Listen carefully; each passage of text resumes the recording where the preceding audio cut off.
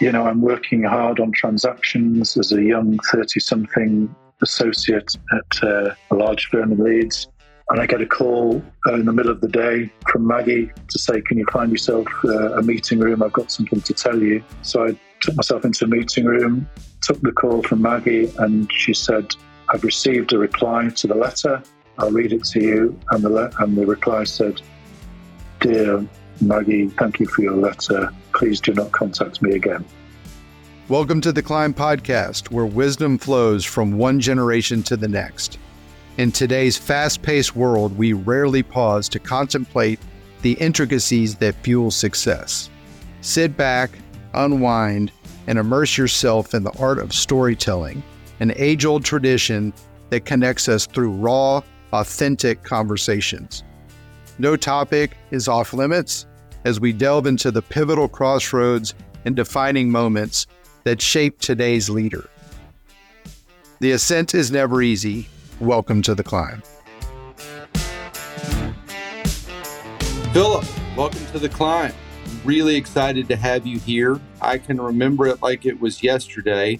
I was with our client TTI and our good common friend John Archer over in London, and we were told we were going to meet an extraordinary human being, someone that John Archer has a lot of faith and trust in, which, as you know, that doesn't come easily with John. He's an incredible human being, and once you get to know him, you feel like you've met a best friend, a confidant in life, somebody that, is always going to shoot you straight.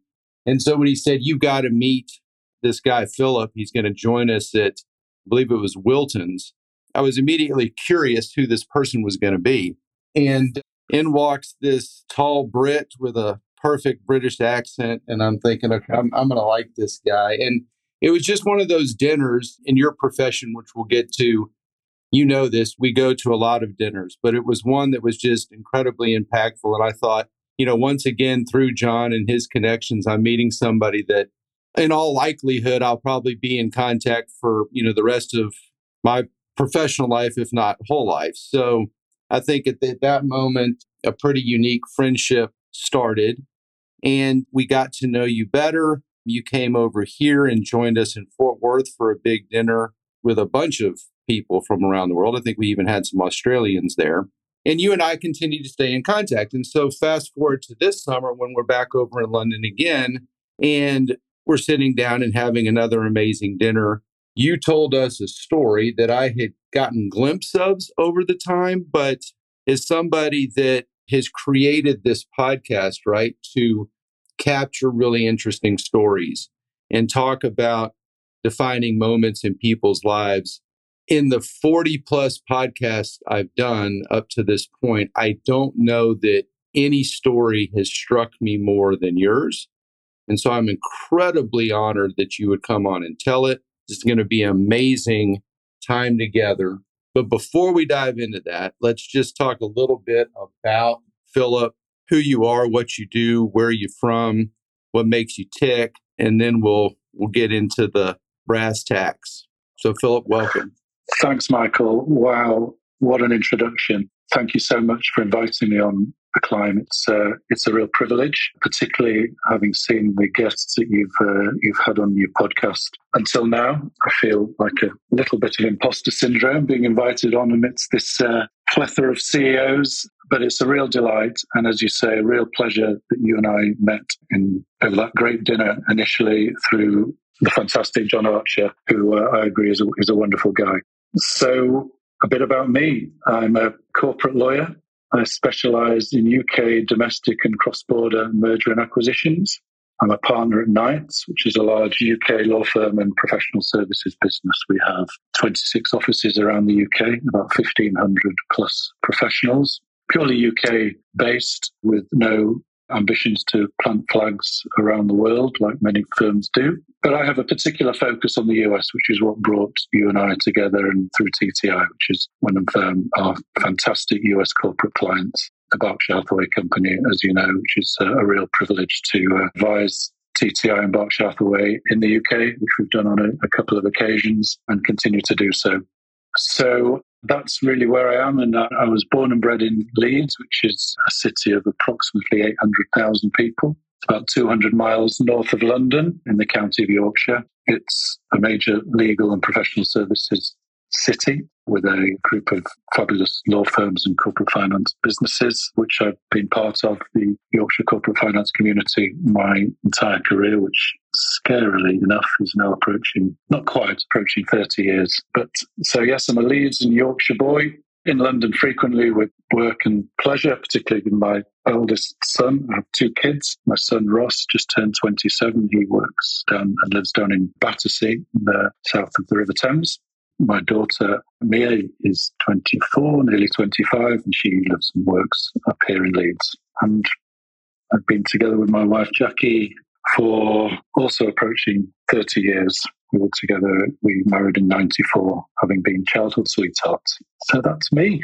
Well, we could just hit stop right there. I think that's enough. I mean, most people, you should feel very honored to have two wonderful kids and a marriage of 30 years. And you can tell somebody that the history in Texas obviously doesn't go nearly as far back as the history in the UK. But those that have a pride for where they're from and a sense of centering when they talk about their hometown, and that resonates with me because Texans feel the same way. We're proud of where we're from. And so maybe talk two things that you said, I think let's dive into a little bit.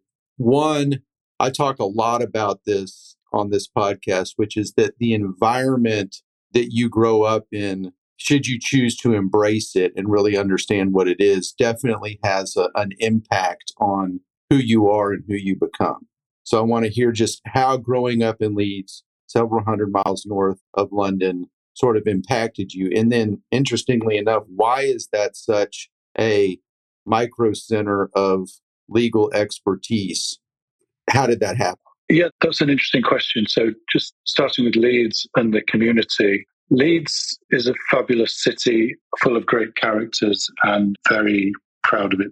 Proud of it being a major Yorkshire city. Yorkshire as a county, as the largest county in the UK, is almost, we like to call it God's own county. It's a land of rolling hills and great cities and countryside. And it creates a sense of belonging in itself.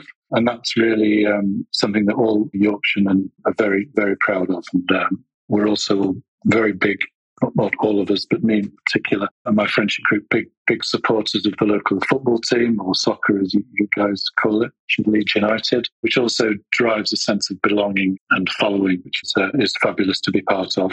The community that I was brought up in is a small suburb north of Leeds called Woodley, which is a centre of the Jewish community, which I'll come on to because that's a very important part of my story. And that in itself is a very close community, very proud, close community, and something that's been part of the Leeds landscape for many years and embraced by the Leeds city. How and why Leeds became a centre for financial services is a good question. Certainly, one of the firms that I've worked with before joining Knights is a product of several mergers, and that firm was a blue chip law firm called Simpson Curtis that I joined in 1993. And that firm is typical of many of the Leeds law firms that grew through merger because there were such excellent firms. I'm not just saying it because I was at that firm. Certainly there were two or three firms in Leeds that were really preeminent, of which Simpson Curtis was one. And they grew and were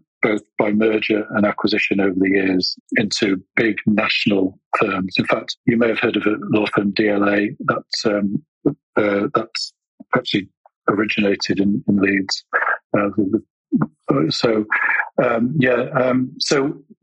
For some reason, because Leeds used to be an old textile. It was originally well known for its textiles and the rag trade, but it became better known for its financial services and legal sector, and is now a real powerhouse. Some fabulous law firms in Leeds, of which Knights is one. And so with your kids coming up later, and maybe when you were coming up too, is there a clear feeling that if your mind and your interest in your schooling is such that it breeds the DNA and the grit and the determination to do what you do? Like, do people just think that they're going to become lawyers and go into these type of professions? Like, how prevalent is it now that there's 800,000 people there? It's not a natural destination just because people are born in this area. We've got a fabulous university as well here in Leeds, and many of the students that come in to study law are attracted to stay in the city because obviously we all love our student cities. So we get many, many students and law graduates stay in Leeds and Yorkshire because they've studied here. And equally, many of the young wannabe professionals that are born in Leeds will travel and end up in London, law firms, Birmingham, Manchester. So I don't think there's a particular magnet for people to stay in the professional services in Leeds just because they were born here. But it certainly is a great, if you are in that world and you want to qualify into professional services and the law and corporate finance and you want to stay in Leeds and Yorkshire, you're very lucky to be from Leeds because it's such a great choice and such a thriving community. Interesting. So I'm going to throw some questions at you here, and I'm doing this from a little bit of a selfish perspective. And what I mean by that is, as I've started traveling again to the UK for work, it's been this incredible renewed sense of connectivity to something that I've always been connected to. Because as I've shared with you, on my mother's side of the family, that's where we're all from. She was born in New York, but she spent the first 13 years of her life just south of London. My grandfather flew for the Royal Air Force, as I've shared with you, et cetera. And so as I'm meeting more people going over there, I'm feeling this renewed sense of connectivity to at least where half of my family is from, right? So from your perspective, and this is something we really dive into on The Climb, I just want to get your insight into sort of how you see the current state of affairs in the United States. So we've got an election coming up. Kind of how do you view that process from where you sit? And then certainly some of the challenges that we're facing right now with immigration. We've got the auto workers striking right now. We've got the Actors Guild striking right now. Just a lot of things that are occurring that have occurred in the past before. But from your perspective abroad, looking at the United States, like how do you guys view our current political state? Well, I'm in the very fortunate position of coming over to the US 3, 4, sometimes more times a year. So I can experience it when I'm over there, in the US, as well as watching from afar. And with the first kind of the Trump campaign led to his presidency, it was just fascinating to watch from afar and to experience. It was kind of soap opera-esque in watching the news. It's so much so that I would watch the US channels over here just as for my interest and entertainment ahead of the UK news channels because it was just so divisive, seeing the difference between CNN and Fox and laughing. It was funny in a peculiar way, but the different way of reporting the same events. But the divisiveness was something that I've just never, we have opposing parties over here in the UK, of course we do, across the House of Commons, and I'm sure it's equally entertaining to watch those exchanges because that's often very embarrassing for us Brits, but equally it's very much part of our character and identity. But the divisiveness in US politics really, I noticed and continue to notice, divides families. And do correct me if my observations are wrong, but I speak to people and understand that it divides families. When we first came over on vacation, we were in Lake Tahoe, first vacation after Trump became president. I was in a grocery store and I got to the checkout and they heard our accent. The guy behind the till heard my accent and said, "Can I just apologize for my president? He's not my," and I was just a Brit on holiday or on vacation. There was this kind of deep sense of division within the country. So in terms of observation, that's the main observation is the challenges you face in terms of how Donald Trump appears to cause such divisions, entrenched positions that we just don't get over here. And there are challenges, but I hasten to add, I and my family, some colleagues that come with me regularly to the US, just love coming to the US because politics aside, I don't think it's too much of an exaggeration to say how welcoming, how friendly, how intelligent, what great conversation, what the ease of referrals, and we just going back to our mutual friend, John Archer, for example, just working with John and TTI and proactively, without any request, connecting me with his own network just because it's a joy. And it's not something typically people volunteer over here. We have the kind of the British Reserve over here, which, is a thing. People don't want to be too friendly too soon and too open and too welcoming. And you do, unfortunately, whilst we have great waiters and waitresses over here, the difference in customer service, predominantly, I guess, I may be being cynical, but I know that will be driven to a degree by your tip economy, which is much more important over their expectations of tips. And I know that will drive behaviours, but equally there is a genuineness, in my view, to the friendliness, openness, transparency, and willingness to connect people with us. So I wouldn't want you to be too down on the appearance of your politics from afar, because it certainly doesn't taint the many positives, in my view, of your fabulous country. No, you hit on so many great points. I mean, and this is one of the reasons that this podcast was put into creation, was at the onset of COVID and the 24-hour news cycle that for some reason we think is incredibly important. And having all of these different news stations and their views, and they quickly become political. It was just frustrating to not be able to really get line of sight into truth without watching all the news stations and then coming up with your own interpretation of what that means to you, what that means to your business, what that means to your family, etc., because there is such a slant to it depending on which channel you're watching. And if people only watch one channel and they only take one viewpoint, then to your excellent point earlier, it can become very divisive even inside your own family. I mean, I can remember conversations around the sacred fire pit that we have at our family ranch, and not necessarily agreeing with some of my family members' views, but my viewpoint is always to listen, to learn. Maybe it does have an impact on the way I view, maybe it doesn't. But the important piece is that you listen and learn and respect the views of others, not try to manipulate them into a different view. Like, I don't think that's anybody's job. You can have an opinion, but you should be open and honest with everyone to listen. And that's kind of been the impetus of this podcast. Like, we're here to tell stories. We're here to get to the bottom of it, but without any preconceived judgment or direction, right? It's your story.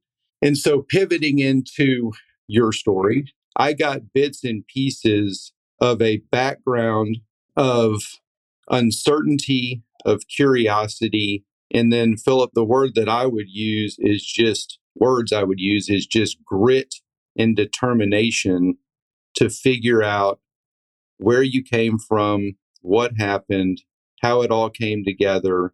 And to me, like, you just define courage, because the easy thing would have been to stop or to walk away or to give up, and you didn't. And so going back to this incredibly intimate dinner that me, you, John, and my business partner, Charles DeVilder, were having, you started unfolding a story that I had heard parts of, but had never really heard it from beginning to end. And so if you're ready, if you're willing, start talking about this curiosity that was building up in you of who am I and how does my whole family come together? Sure.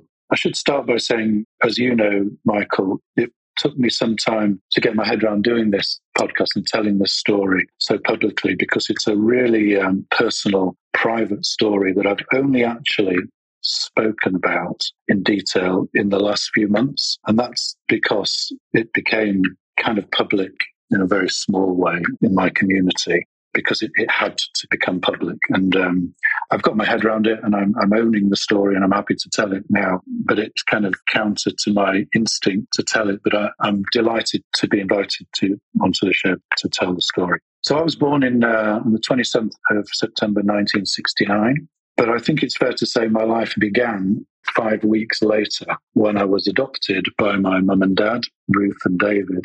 Ruth and David Goldsborough, my parents, were unable to have children. And being Jewish, as I touched on earlier, they wanted a naturally Jewish baby. They wanted to adopt a naturally Jewish baby, which you can imagine is a needle in a haystack kind of thing to find. And I have files of old letters to this day. My dear late mother, who passed away when I was 9, and again, I'll come back to that, Ruth, writing to Jewish communities far and near, including overseas, asking local community leaders if there was a baby she could adopt. My paternal grandfather, Dr. Charles Goldsborough, was a local, we call them general practitioners, GP, a local doctor. And he heard within his medical network that a 17-year-old Jewish girl had fallen pregnant and was unable to look after the child or be giving the child up for adoption. And whilst my adoption was completely legal, because I've seen the court papers, I'm sure there was some deal was done to reserve me, if you like. So when I was born, I was swiftly adopted by mum and dad. And we have no information about the girl in question other than a scrap of paper describing her characteristics and the characteristics of partner, my birth father, literally their kind of age, their education, their height and their interest, and that was it. Nothing about where they were from. But that was fine because I was, as a baby, 5 weeks old, just the same as anyone else in terms of becoming conscious. I became conscious at the same age and stage everyone else did, and my mum and dad was my mum and dad. And I was privileged to be brought into a fabulous Goldsborough family, and which I absolutely love and adore. So I've been very, very fortunate. So I went through childhood knowing I was adopted. There was no, I hear these horror stories of kids being told they're adopted in adolescent arguments. You're not ours anyway. You hear these horror stories. But, the first book I remember was I Am Adopted. I don't know how old I was, but as soon as I could read, I actually remember the pictures and the pages. So it was never a surprise to me. I never felt any different to anybody else. It was all very natural, and mum and dad were mum and dad. And I had a wonderful childhood. Yeah. Do you remember about the age that you were where they had that conversation with you, where, if they have it with you at 3, you don't really understand what that means. If they have you that conversation at 5, maybe it has a little bit of an impact. But when did you philosophically understand that, maybe compared to your friends, like your parents were not your birth parents, they were your adopted parents, but obviously had taken on that role very seriously? Like, do you remember that transition of knowledge where you kind of understood that concept? Given how I was literally, 5 weeks old is incredibly, incredibly soon after birth to be adopted. So I never felt that they were not my parents, but it didn't come as a shock. I remember, like I said, the book was, funnily enough, called I Am Adopted.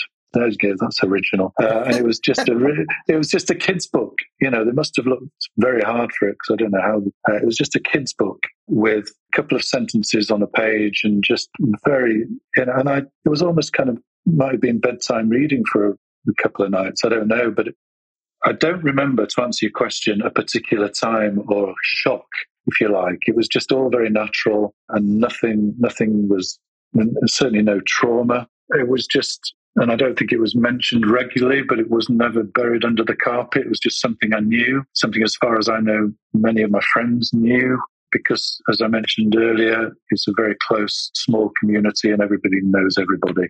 So it was a natural transition, if you like, rather than a day of being told.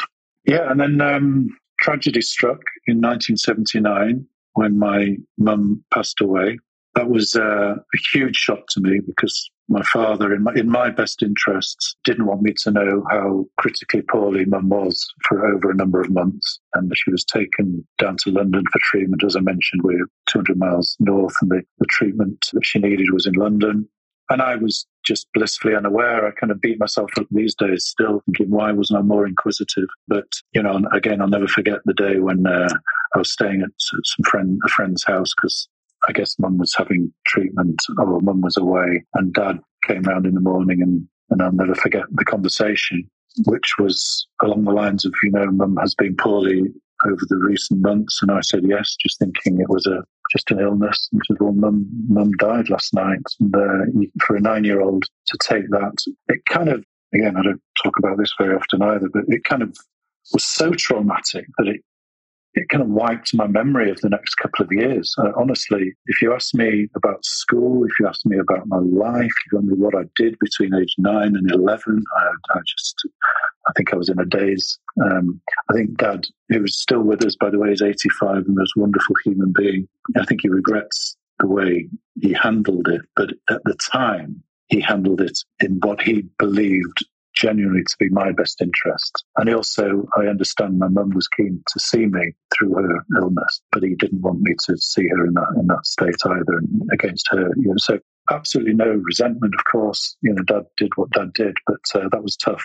So that added to there was a wrinkle, more than a wrinkle, in my childhood. But we carried on, Dad and I, just he and I. I remember kind of cooking him dinner and getting home before him and cooking dinner ready for him to, he and I will watch TV together. And we were happily doing that, going on holiday together for 3 or 4 years until Dad met my now stepmom, Judith, who had brought with her my 2 stepbrothers, Adam and Mark, who were about 5 and 7 at the time. And then Daniel, my half-brother, through Dad and Judy, came along when I was about 12 years old. So it's been an interesting family tree. But that was my childhood. It was, the fact that I was adopted was completely irrelevant to everybody, especially my family, because I was very much part of the family with my cousins and aunties and uncles. And we had a great time. To preempt a question I'm often asked, was there any yearning to find out who my birth parents were? And the clear answer to that is no, because I was just so content, so part of a family, whilst having the knowledge that I had that I wasn't perhaps, the natural child of Ruth and David. I was their child and a Goldsborough, very much a Goldsborough. And I liken it to, I think it might have been one of the books that I was given as a kid. I likened it just simply to having 2 jigsaw pieces missing. If you imagine the silhouette of a person, 2 tiny jigsaw pieces were missing, and that was me occasionally thinking over the years, I wonder who made me. But it was just a wonder rather than a yearning, and that remained the case for a while. And so obviously that reflection kicked in, right? You're a smart person, you're a curious person. You had parents that were incredibly upfront and thought it important for you to know that. But when did the curiosity turn to a determination to answer that question, who made me?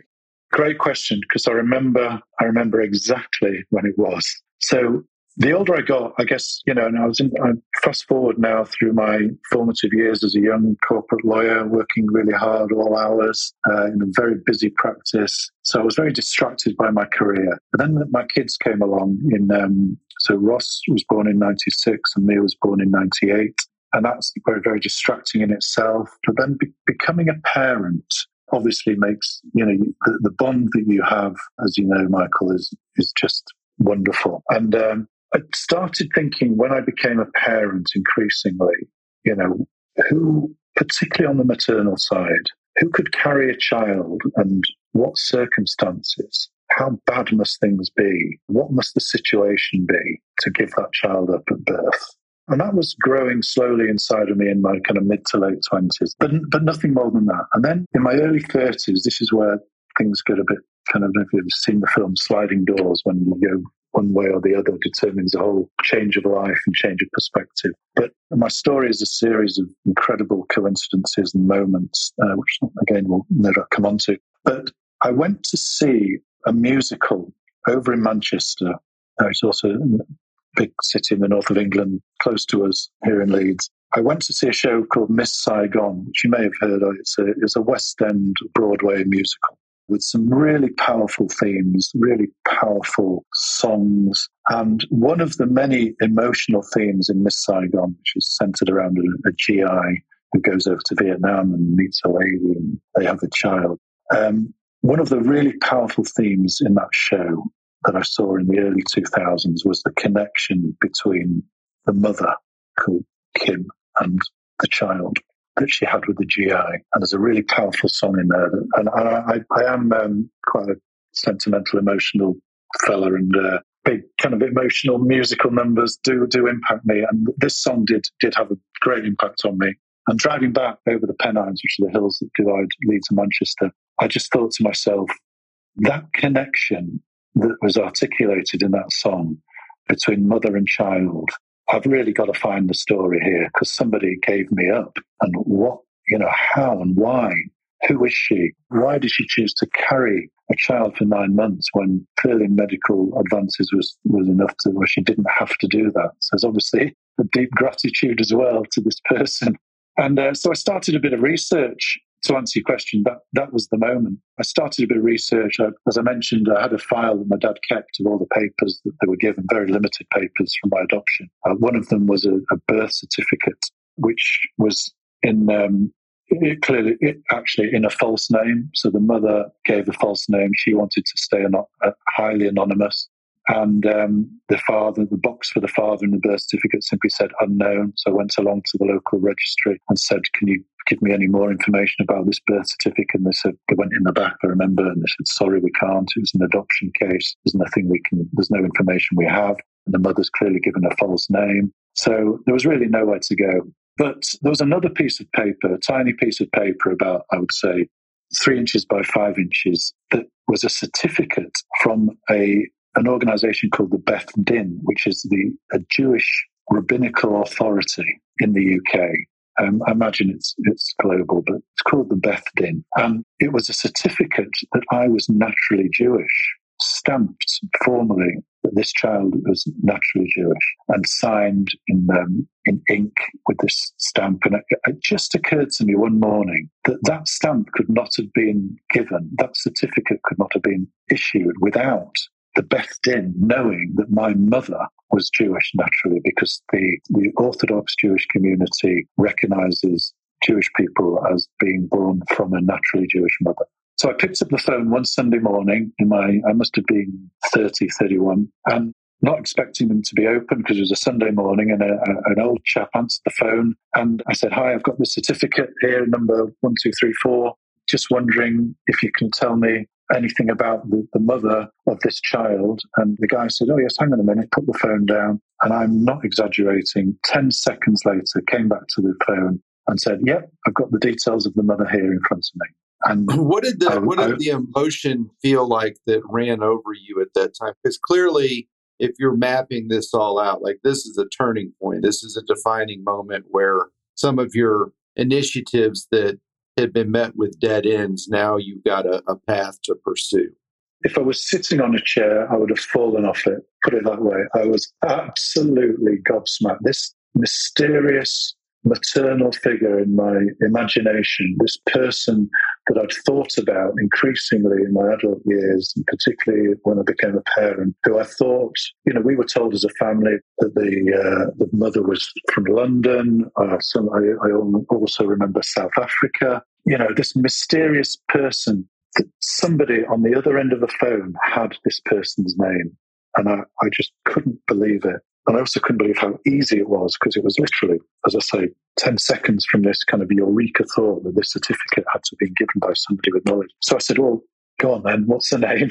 And he said, I'm sorry, I can't tell you. I can see on our file this is an adoption case. Unfortunately, Mr. Goldsborough, you're going to have to speak with your local authority, your local council will have an adoption team. You'll have to be interviewed by these people to make sure that you're capable of receiving this information and dealing with it. And when we receive notification from those people, we can send you the papers. So my wife, Jackie, and I found the relevant people in the Leeds local authority, was given a caseworker, a fabulous lady called Maggie, who we met together. And we just had a couple of conversations with her. She wrote to the Jewish authority to say, yes, this person is capable of receiving this information. And within a week, I had the lady's name, birth certificate, the marriage certificate of her parents, which proved that she was Jewish, in front of me in an envelope. And unbelievably, this person lived 5 minutes from my door.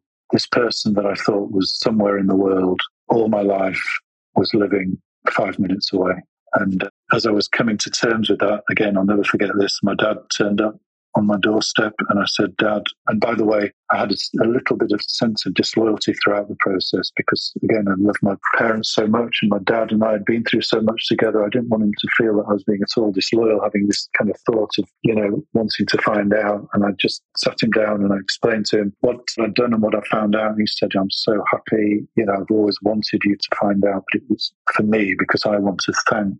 If you found this person, I wanted to thank this person for bringing you into my life. And that was obviously emotional.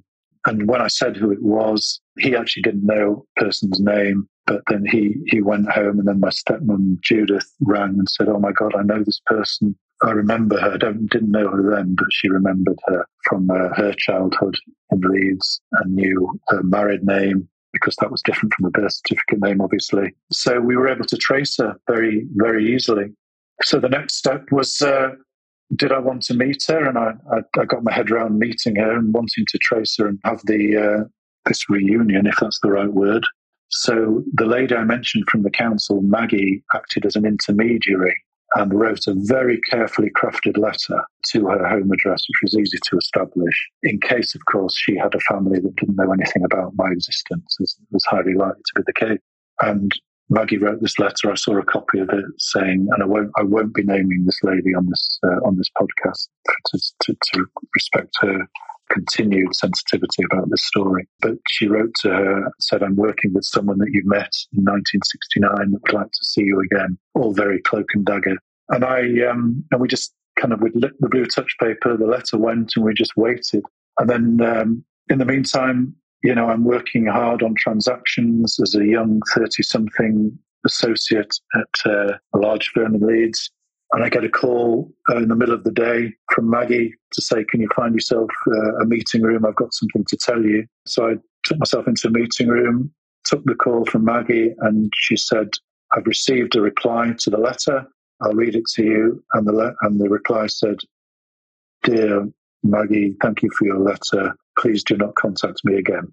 So, Philip, let me just ask a couple of questions, because these are some turning points. So, two things I'd like your reflection on. One, when your dad showed up at the doorstep, what if his direction, desire, message was, I don't want you to do this? Like, how would that have changed things?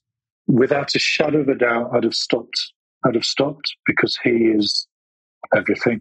Getting emotional there. So he is everything. So my curiosity about my existence is immaterial. So yeah, I wouldn't have gone any further. It was an itch to scratch and a curiosity that I believe is a human right to know. But my loyalty and love for Dad would have stopped it right there. I've never been asked that question, Michael. Thanks for asking it. Well, never even thought about that.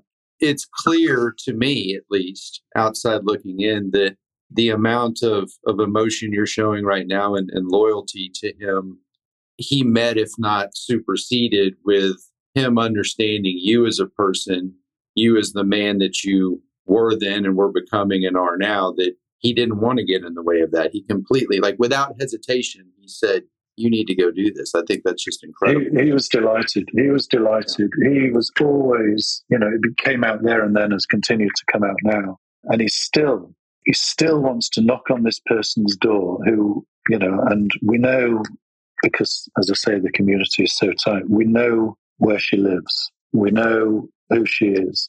But he won't knock on her door. He wants to knock on her door to thank her. That's something he won't do out of respect for me, asking him not to, and respect for her wishes, because she has a family which I'll come on to, have no idea exist. So yeah, I would have stopped in my tracks. But fortunately for me, he said, go for it. So you're sitting in this meeting room. Maggie, who wrote the letters, now reading you the response. Talk about what she was telling you and the emotions you were feeling.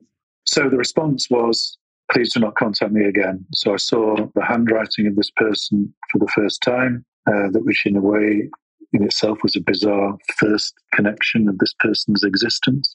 And it was really tough to take because, and I'll keep saying it, there was no yearning, but I'd found this person and I wanted some answers, and this person was not interested. It's a kind of double rejection. Not that essentially being adopted by my family was the best thing that could ever happen to me. So the rejection by birth mother was absolute blessing for me. But the rejection, having made this connection and her clearly knowing who the person referred to in Maggie's letter was, but not wanting to go any further, was both intriguing as well as difficult to take. Because it was never a yearning, I thought, okay, she doesn't want it, I won't push it, and I didn't push it, except Maggie said, let me try again. Let me just write another letter. And said, okay. And Maggie wrote another letter, hugely articulate, wonderful letter, which I'll just summarize by saying, this person doesn't want anything from you, which I didn't, by the way, of course. Just wants to meet, perhaps see a few photos and understand a bit of background. Again, all heavily coded, of course, in case family pick up this letter from the doormat. And that letter went off. And then a couple of weeks later, another call from Maggie to say she's happy to meet you. She will meet you. And wow. So we arranged a meeting in a hotel on the outskirts of Leeds, very, very remote place, at both her request and my request. And I went to this hotel, it's just the two of us there.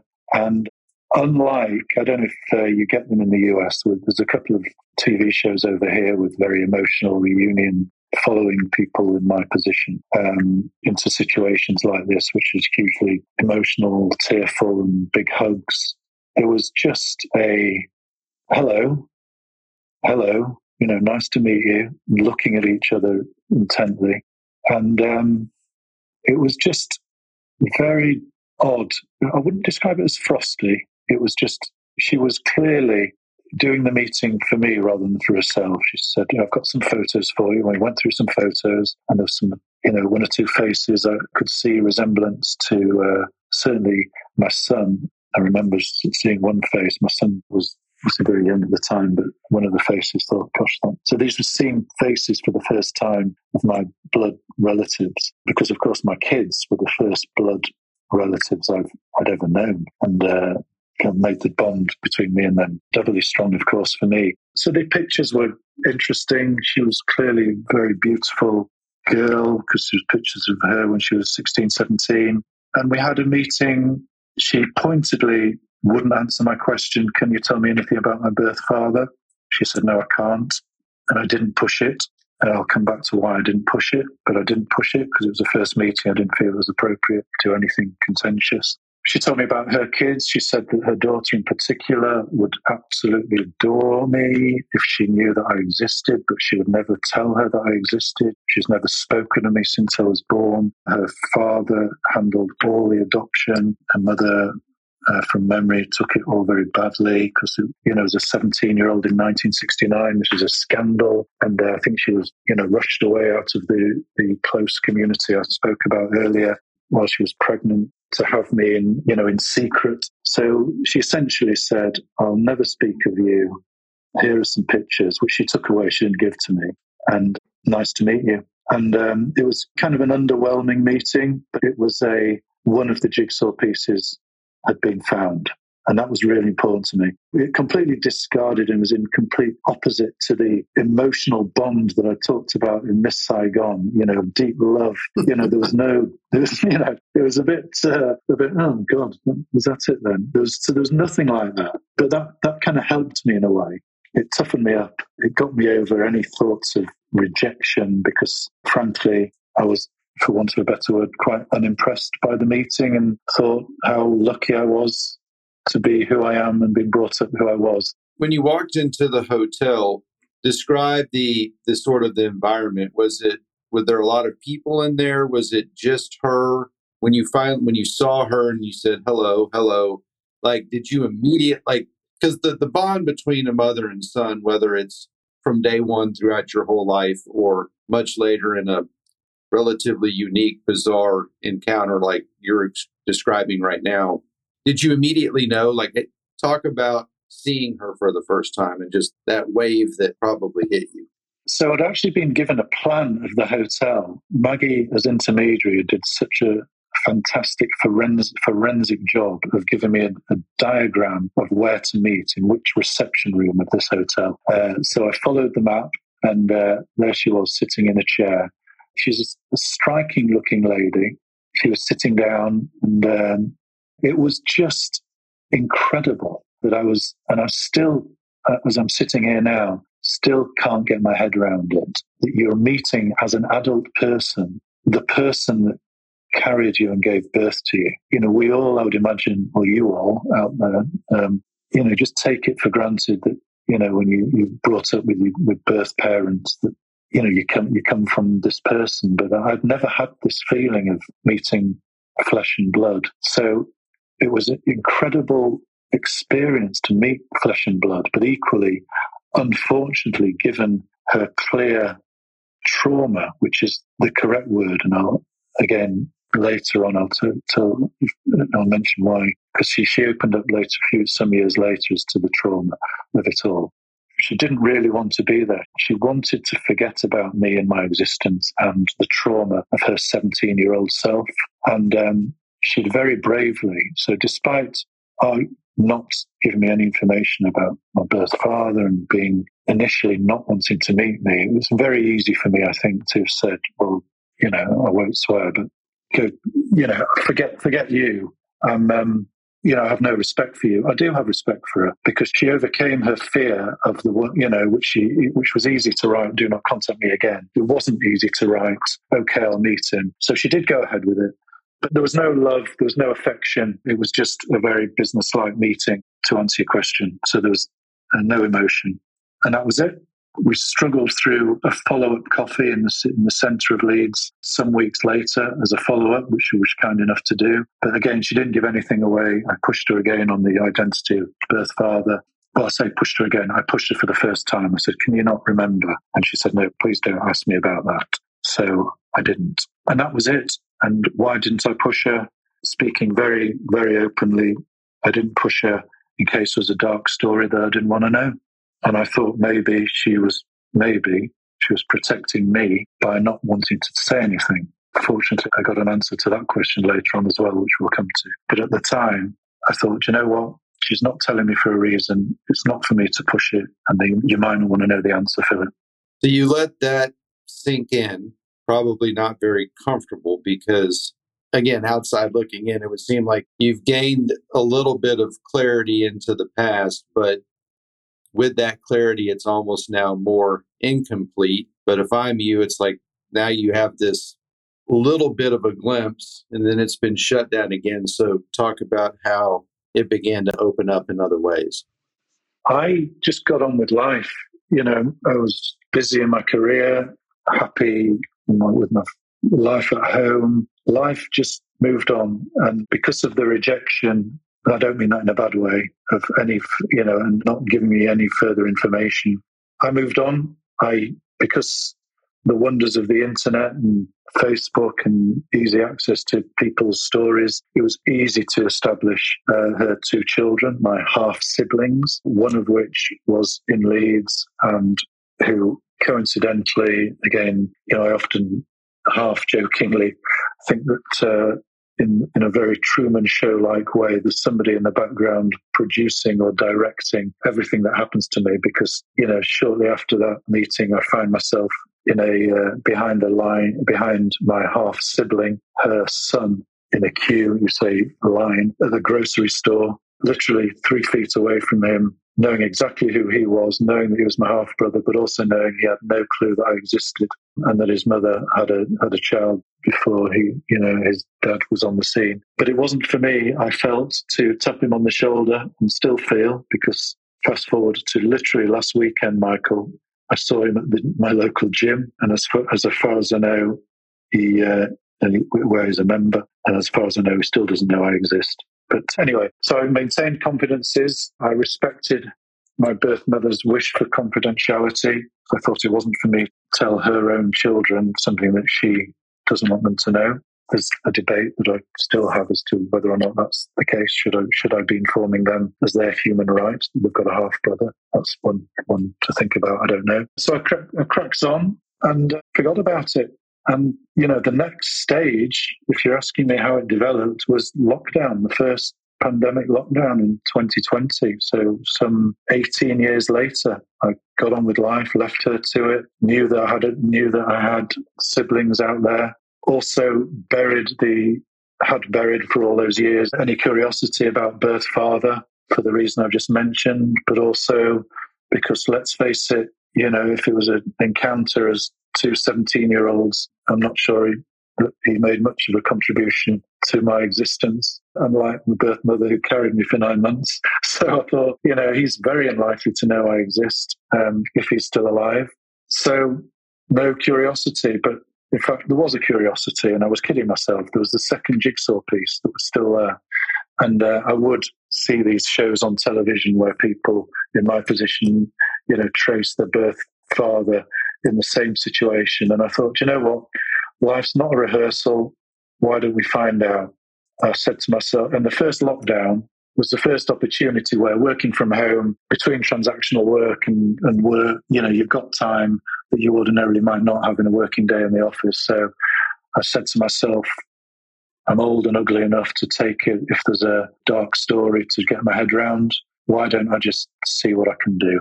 So the recommendation of a very good friend of mine, also from your part of the world, Michael Newman from Dallas, was a lawyer that I met on many travels, I've known for many years. On one of my Texas visits some years ago, he mentioned to me an organization called, when I told him my story, just to this point that I've just told you, he mentioned, you should put your DNA on 23andMe. And I said, what's 23andMe? And he explained to me, because I think it's a US company, it's a genealogy DNA tracing company. And on his advice, I did that. And one or two names from the results that came through, you just put a bit of saliva in a test tube, post it off, and it comes back, and you're online, and it matches you with literally thousands of people, because everyone's related somehow. Third and fourth cousins. There's one or two relatively close DNA relatives in my area, in my part of the world, but I just put those down to being on the maternal side of the family and not answering any questions. So my DNA was out there. I decided to write, because I had my birth mother's email address. We never kept in touch. Although, interestingly, I should say, about 3 or 4 years after we met, on one of my birthdays, I got a text from her saying, happy birthday, out of the blue. Just 1 year, must have been about 3 years later. It was bizarre. So she clearly, as someone once said to me, whatever she may say, however much she may not want to see you, she will be thinking of you every day on your birthday. And I just thought, probably not. But then that kind of text made me think maybe that person was right. So I wrote to her and said, I haven't troubled you for all these years. I've respected your privacy, your confidentiality. Can you perhaps see it within yourself to maybe think again and give me some information about my birth father? And again, the first email was, firstly quite short to the point, because the email address I had for her was her work email address. Please do not contact me at work, one line. And then, so I wrote, she had a home email address, and she said, Philip, I think I told you when we met, I put this to the back of my mind. It was a traumatic moment for me as a young person. I can't remember the name other than that it was a boy that I met at a party. It was a consensual encounter. I think he was from Scotland, maybe Northern Ireland. So without her knowing it, she'd actually lifted a part of a cloud, if you like, of the dark story had gone. It was just two kids, not, being kids. So that was great to know. But she clearly was not going to tell me anymore. And frankly, neither myself nor anyone in my close family and friends who were told about this would believe that someone could carry a child for 9 months without knowing the identity. So clearly she was protecting herself and perhaps the person in question. So I engaged a UK-based genealogy tracing company, the kind of company that helps people in my position and works behind the scenes in the TV shows that I mentioned, that trace people that don't know where to go or how to find parents. And these people charged not a small amount of money for a while to dig into my DNA, which was on the platform I mentioned, and said, oh, Philip, we'll find this guy. Don't worry, it's very easy for us. We know how to do it. And obviously I kept paying retainer every quarter or whatever, until it got really too expensive to like 18 months later and there were still drawing blanks. So I thought, I'm going to give up. I don't need to know. It was just another, the last jigsaw piece. Doesn't matter if it's missing. This person won't know I exist. I'll never find him. And my birth mother is clearly not minded to tell me. And at that point, I got a bit resentful, if I'm honest, that the birth mother cracking on with her life, keeping with me being loyal to her requests, her having no regard to give me the answer that I needed. That really did grate, to the extent I did start questioning whether my loyalty was misplaced and whether I should tap this half-brother on the shoulder when I next see him at the gym. But I didn't, and still haven't. So I was on the verge of giving up when another sliding doors moment came, when my soccer team that I mentioned earlier, Leeds United, won a football match, which at the time, this is kind of, I suppose, fast forward to 2022, we were not doing so well for a series of games. Leeds United won a game, and I thought, right, I'm going to buy the Sunday Times, which is a big, thick publication every Sunday, obviously, of several supplements and several parts and magazines and real estate bits and holiday bits and a great sports section, which is the go-to journalism for football, at least for many people. So I bought the Sunday Times once. It was just because I don't buy it regularly by any means, to read the Leeds United victory, read about the report. But of course, the Sunday Times comes with an inch-thick set of supplements, as I mentioned, and one of them was a magazine, the Sunday Times glossy magazine. And in that magazine supplement, which I got to probably on the Wednesday after buying it on the Sunday, there was an article in the middle of this magazine about a lady called C.C. Moore, who is out of California and runs a company called the DNA Detectives, or founded a company called the DNA Detectives. And C.C. Moore's organization works with US law enforcement to help crack cold cases using DNA. And it was just a fascinating read. I didn't even think about my own situation.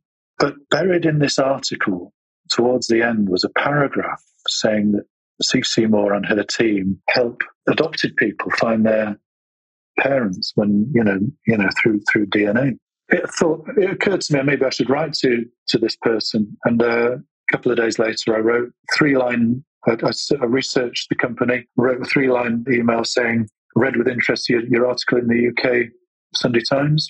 Wonder if you might help me. My birth mother is unable to tell me about my birth father. Maybe you can. A few days later, I got a reply, and that reply was, Philip, we'd love to help you. Thanks for getting in touch.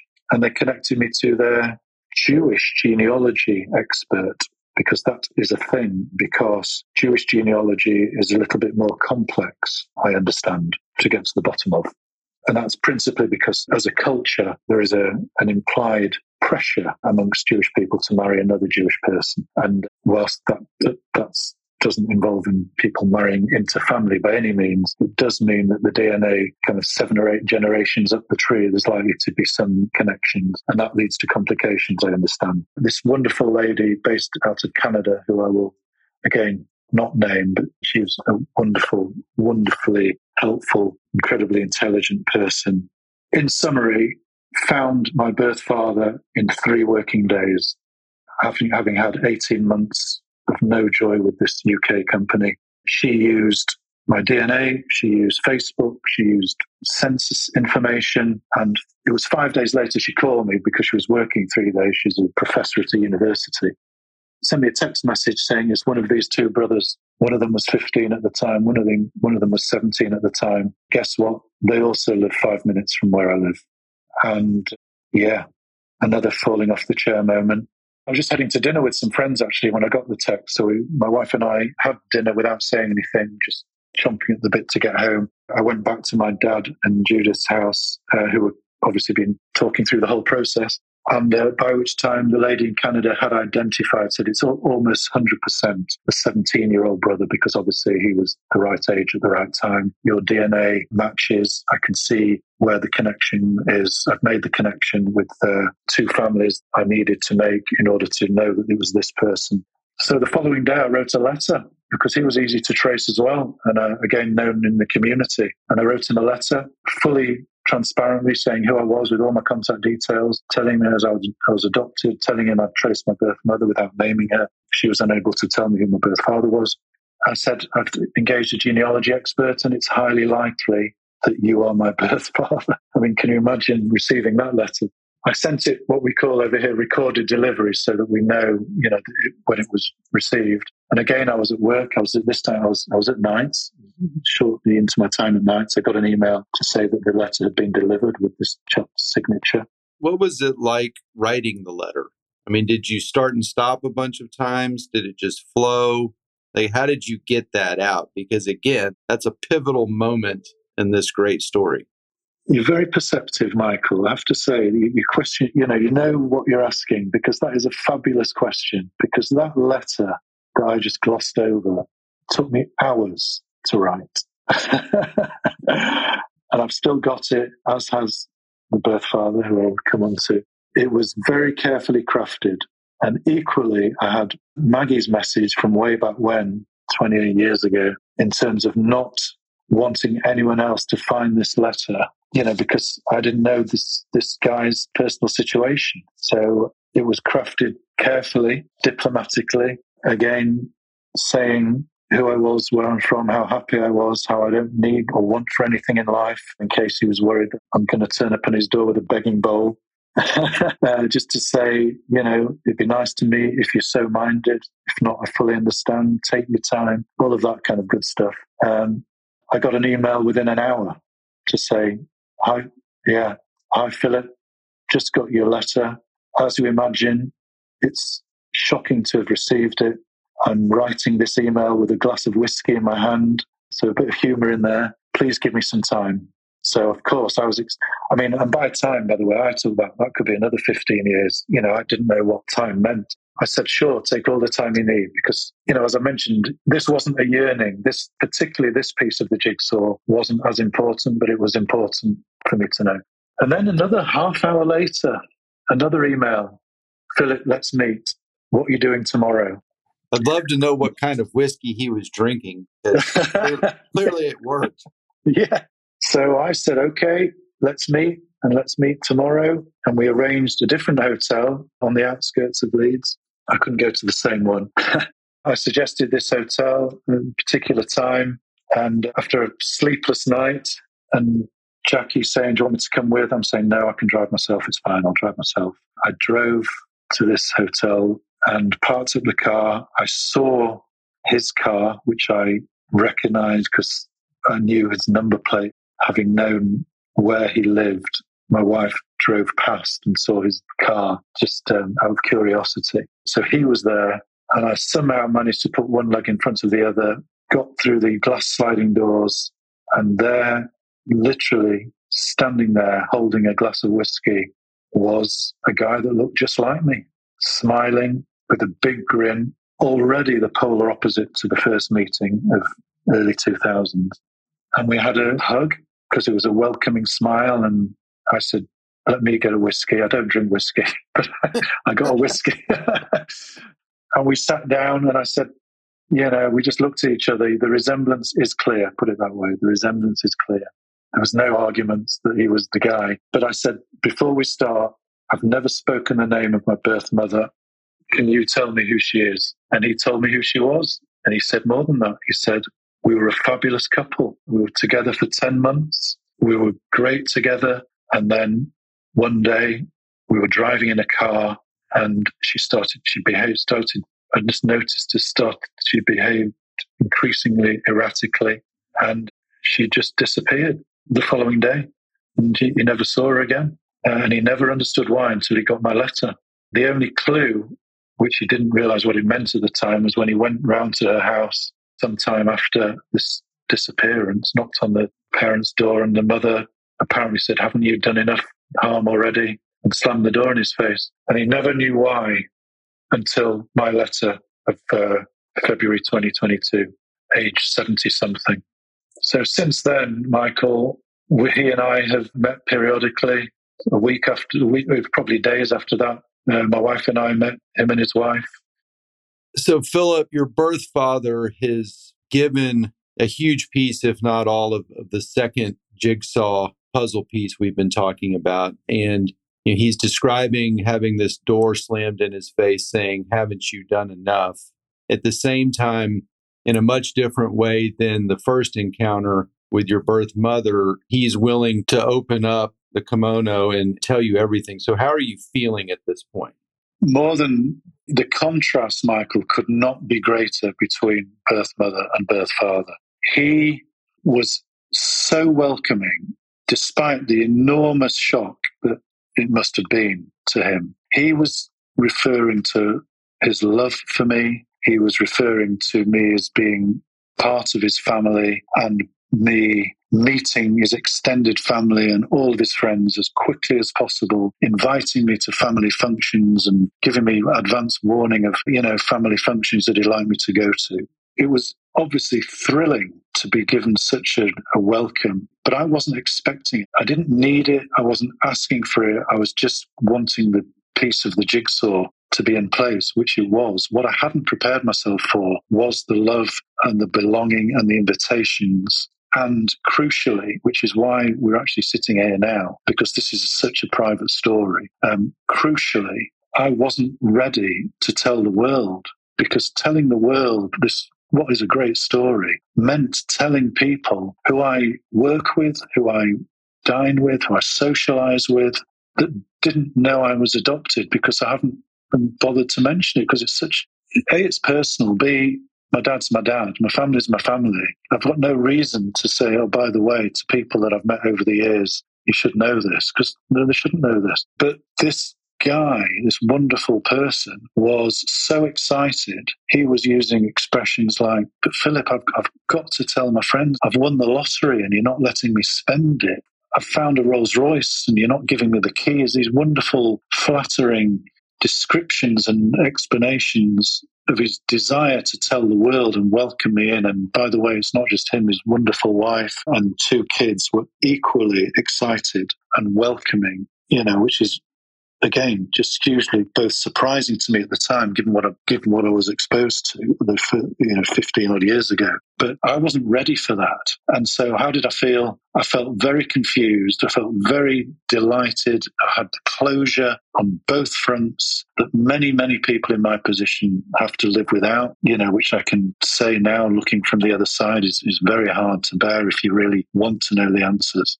But I was willing to go along for the journey. The journey just started on meeting him, and it was his story as well. So who was I to say, no, you can't say anything? And that's where we came to a compromise. It was actually my daughter's idea, which was a great idea, to say, okay, why don't we have him around to the house to meet my dad? And then, because my fear for this such this close community I lived in, is because this chap is such a big personality, a big character, well known in the community, friends with many people that I know. He would tell people that he was Philip Goldsborough's birth father, and those people that didn't know my dad would cancel my dad in their minds and connect me with this guy. And I'm not, much as I am his birth son, if you like, I'm not his son, and my dad's brought me up to be this way. And I had every loyalty to dad, and didn't want anyone to be cancelling my dad just because they didn't know him, but they know this guy. So we arranged for him to come and meet dad, so that at least dad could dad was very emotional, obviously, cried when they met, cried with joy, and he's thanking, even though this chap obviously only played a small part in my creation. He was just thrilled to be able to thank him for bringing me into the Goldsborough family. My dad made him an album of my life because he's a wonderful human being. And, I've got some pictures of my dad turning the pages and talking my birth father through my formative years, which was a wonderful moment. And we agreed that, my birth father could tell his friends and family the story, but I wouldn't be telling the world, because I'm still, I didn't want, as I described it, he could put an aeroplane up in the sky with a banner behind it telling the world. I was still a bit reluctant to do so, but fully respected that he had found a long-lost son, although not long-lost because he didn't know I existed. He'd found a son, and he wanted to tell people, and flatteringly, he was very proud of what I had become, even though, as I say, my dad is the principal, and my mum and latterly Judith are the principal people responsible for me today. That's when trouble started for me, really. Just to bring this story to a conclusion, people started hearing it on the jungle drums of the Leeds community, hearing the story, because my birth father was flatteringly so delighted. He was telling his friends and his family, and his friends and his family knew my friends and my family. And there was occasions where one individual thought it was appropriate to ring my sister-in-law to ask her the question, do you know who Philip's parents are? And my sister-in-law said, yes, David and the late Ruth and now Judith. Why? Well, that's not what I've heard. You know, I had people of that ilk just gossiping. And I had a friend of mine name both my birth parents. I said, I've heard both of your birth parents' names. And I hadn't said a word, and I'd certainly not spoken my birth mother's name. And I was mortified that, having spent all these years maintaining that close confidentiality and respecting her, whatever her motives might be, that the community had put two and two together, because of course there's people in the community that remember my birth mother and my birth father being a couple. When my birth father started telling people about me, they put two and two together. So really tough times. On one of my more recent US visits, I wasn't particularly looking forward to coming home, and said as much to my wife, which upset her because I was pretty low. I've got my head around it, having said to a very close friend of mine that I wouldn't be attending his party where many of the people that I knew had heard the story would be. I went to that party. Somebody did, as he saw me across the room, a chap kind of beckoned me over with an excited look on his face. And I didn't know this guy, so I knew what was coming. And he said, Phil, I know your dad. And I said, you don't know my dad? Because I knew he didn't know my dad. He knew he'd heard the story who my birth father was. So I put him right. I said, you don't know my dad, but you've heard this wonderful story. And I'm very happy to say it's a wonderful story, but my dad is my dad. And he was very apologetic. And, but there's been a lack of sensitivity, which I have navigated. I have, overcome those dark days of knowing that the community now knows my biology, when my biology has always been something that, even with close friends, that I've never really mentioned. I have now mentioned it proactively to everybody that's important to me. And as you know, I now tell the story because I've owned the story. I'm very privileged to have the opportunity to find both pieces of the puzzle. I've got closure, arguably not closure on the maternal side, where I have two siblings that, to my knowledge, still don't know I exist. But I'm a happy, untroubled, not that I was ever troubled, but like I said, I did have those moments wondering who out there combined to produce the person I am. And I now know the answer. Well, Philip, it's evident to me that just even in the short amount of time before hearing this story around the dinner table in London this summer, and now having it unfold on the Climb podcast, like, I can tell that you're getting more and more comfortable with it, what it means, how it's defined you. And at the same time, it's such an amazing story. And I've got to believe that there are many more chapters to it. So I'll go ahead and ask now that this podcast deserves another one as it continues to unfold, because I just think that there are more chapters in it. And it's fascinating. It's such a perfect example of your tenacity and your curiosity, and just the way that you went about it really, in my mind, defines what I know about you, which is just a wonderful, honest, thoughtful human being. And so one of the things that we always end this podcast with is a saying, it's not what you know, it's who you know. And then I turn it around and say, it's not who you know, but who knows you. And so with this incredible dichotomy between your father, David, and your birth father, and now this tight-knit community that you live in, that you're raising children in, use this last time on this episode of the podcast to tell them what you want them to know about Philip. Who are you talking about, Michael, in terms of who do I want? Who am I addressing that to? Your birth father and your father. Wow. Well, I think they both know me very well already. In the short time, obviously, me and my dad, David, we have been through so much together that there is nothing that neither of us doesn't know. and my birth father was around in my house having a cup of tea just yesterday on my birthday. So, we're getting to know each other very well. There's nothing really other than that I am so grateful to my dad, David, for just embracing, and Judith, by the way, who I must not forget, who has been wonderful throughout this process. I needed the three rocks, my dad, Judith, and most of all, Jackie, who has just been more than a rock in some tough times that we've had to navigate. So it's just nothing but gratitude and love. And I look forward to getting to know my birth father and his family better. But, I think in terms of nature and nurture, it's without doubt for me, from 5 weeks old, I've been nurtured by David and Ruth and Judith to the person I am today. Nurture is without doubt the predominant factor in who I am today. But having said that, there's no doubt I resemble my birth father, and I understand from people that have been with us, there's also some mannerisms and some quirks that are certainly nature.